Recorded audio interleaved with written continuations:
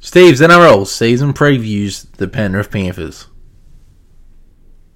Hey everybody and welcome back to Steve's NRL season previews for 2022. I'm your host Stephen Westaway.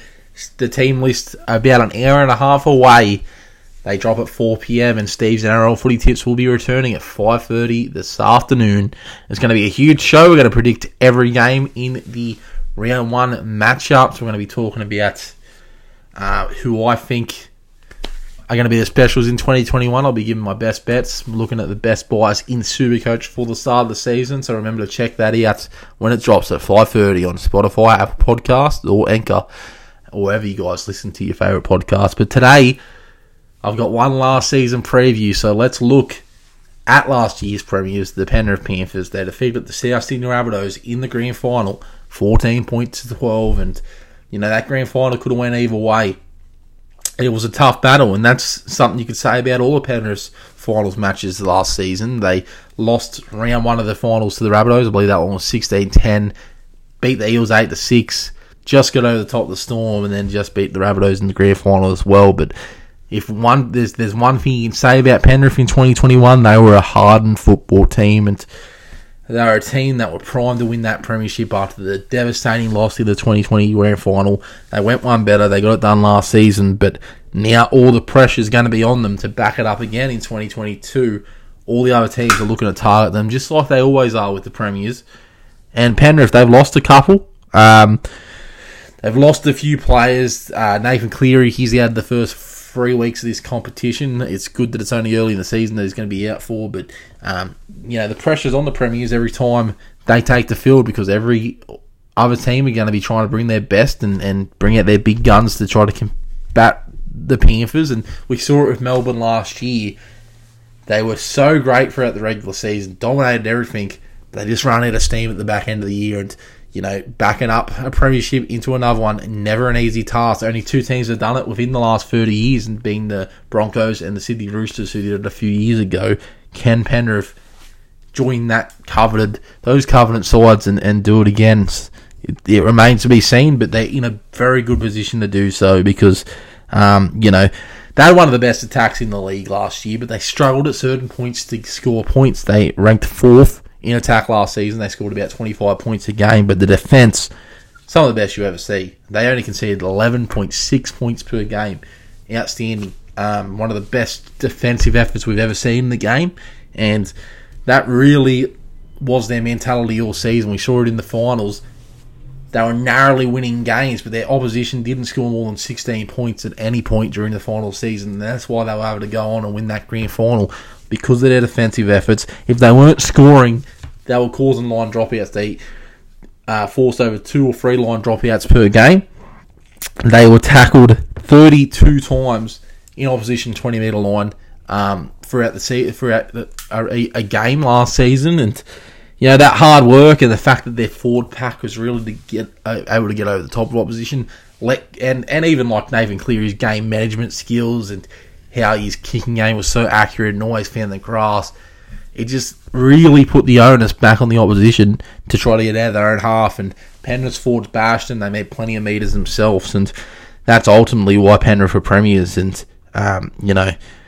we talk about all these superstars of the game, and Nathan Cleary probably going to be the most influential halfback that I've seen since Andrew Johns. I mean, I know that Cooper Cronk was there, and I guess we can count Thurston as a halfback. He played half his career there, half his career at 5'8", so at least the best we've seen since Thurston, and he's just been at another level this year, and he needs to come back healthy if they're going to get a chance of going back-to-back. He had the first 3 weeks, but when he gets them back on board, we're going to see how they go. And I predicted last season that I didn't think Penrith could win the competition, because it was always harder to back up, because they had such a historic year in 2020. It was going to be really hard to back up in 2021. I know they didn't win the comp in 2020, but so much went their way, and the bounce at the ball and just the effort, always hard to back up, and they did it. Can they do it again? Will I question them again? If we look at the player movements, they've gained Christian Crichton from the Canterbury Bulldogs. He's a decent backup utility there. Sean O'Sullivan, a decent halfback as well from the New Zealand Warriors. And some young guys, including Maverick Geyer, the young son of MG. And, he of Mark Geyer, and he had a really good pre-season, so we'll see if he can break his way into the team at any point of the year. But if we look at NRL.com's best 17, they've got Dylan Edwards at fullback for the Panthers. Toe and Charlie Staines will be the wingers. Staines gets a chance after the departure of Burton and Montrosky. Crichton and Targo going to be the centres. Luai and Cleary, of course, the premiership winning halves.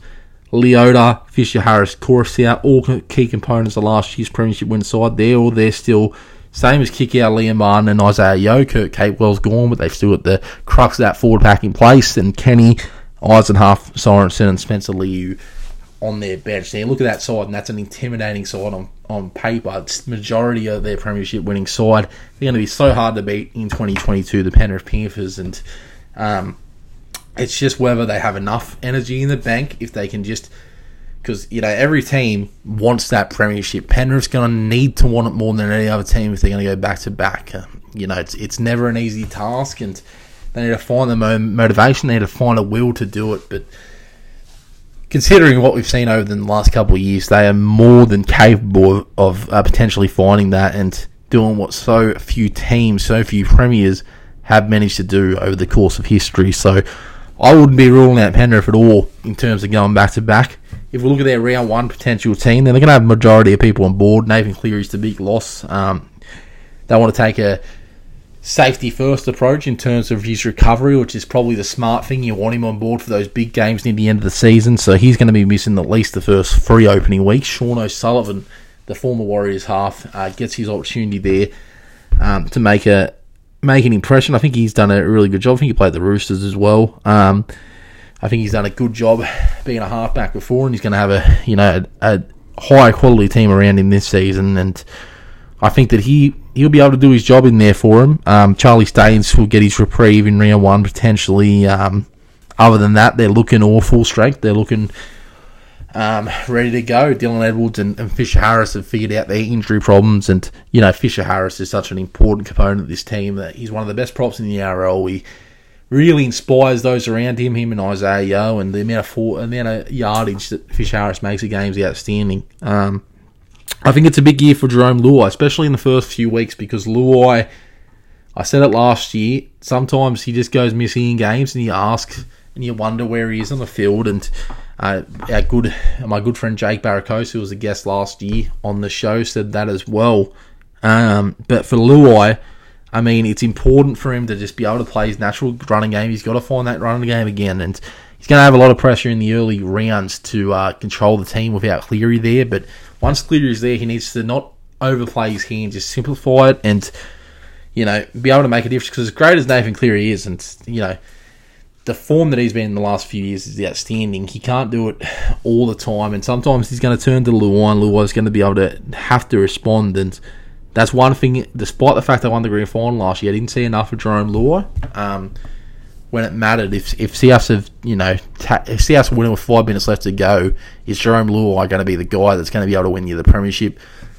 I'm still unconvinced, even though he is a premiership winner. So we'll see how they go this year. We'll see how Jerome Luai goes. Will he retain his state of origin jumper? That's another question to be answered throughout the season. So Penrith, they've got now 3 big games to start the season without Cleary.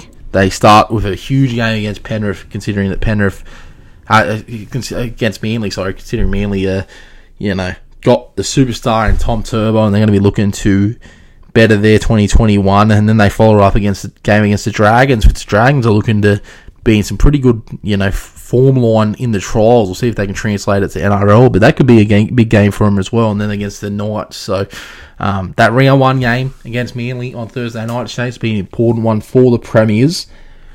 At the end of the day, do I think they can go back-to-back the Panthers? I think that it is very possible. I think that if they can get everybody fit and healthy, and because they've been so fortunate in terms they haven't had too many injuries over the last couple of years, and the ones that they have had, like Edwards and Fish Harris and Cleary, they've surprisingly been able to manage them, and a lot of times they've been able to play through them. But I just think that, these other teams are hungrier this year and they want it. I just think there's other teams that want it a little bit more than Penrith. Now, as I said, they're going to be a very hard team to beat.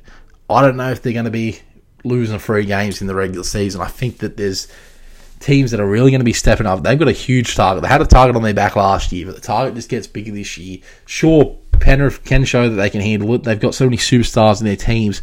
I just don't know how much the energy drives are going to be depleted near the end of the year. I don't know how much they've got left in the tank. Can they do it a third year in a row? Can they make 3 consecutive grand finals in a row? It's a hard thing to do. And to be honest, I'd question if any team can do it. So, you've seen some great teams over the years. Teams like Melbourne do it, the Parramatta, the 80s, the Dragons won 11 premierships in a row, for God's sake, in the 50s and 60s. But in the modern game, other teams are always gunning for you. They're always looking to improve, and Penrith have got to be able to stay and want it as much as some of these other teams want it now that they've risen to the mountain. And we saw that off-field drama after they won the grand final last year. They've just got to focus on football, Penrith, concentrate what have they been successful at the last 2 years and continue it. I've got them as preliminary finalists. I don't think they're going to make the grand final. I've got them finishing 4th.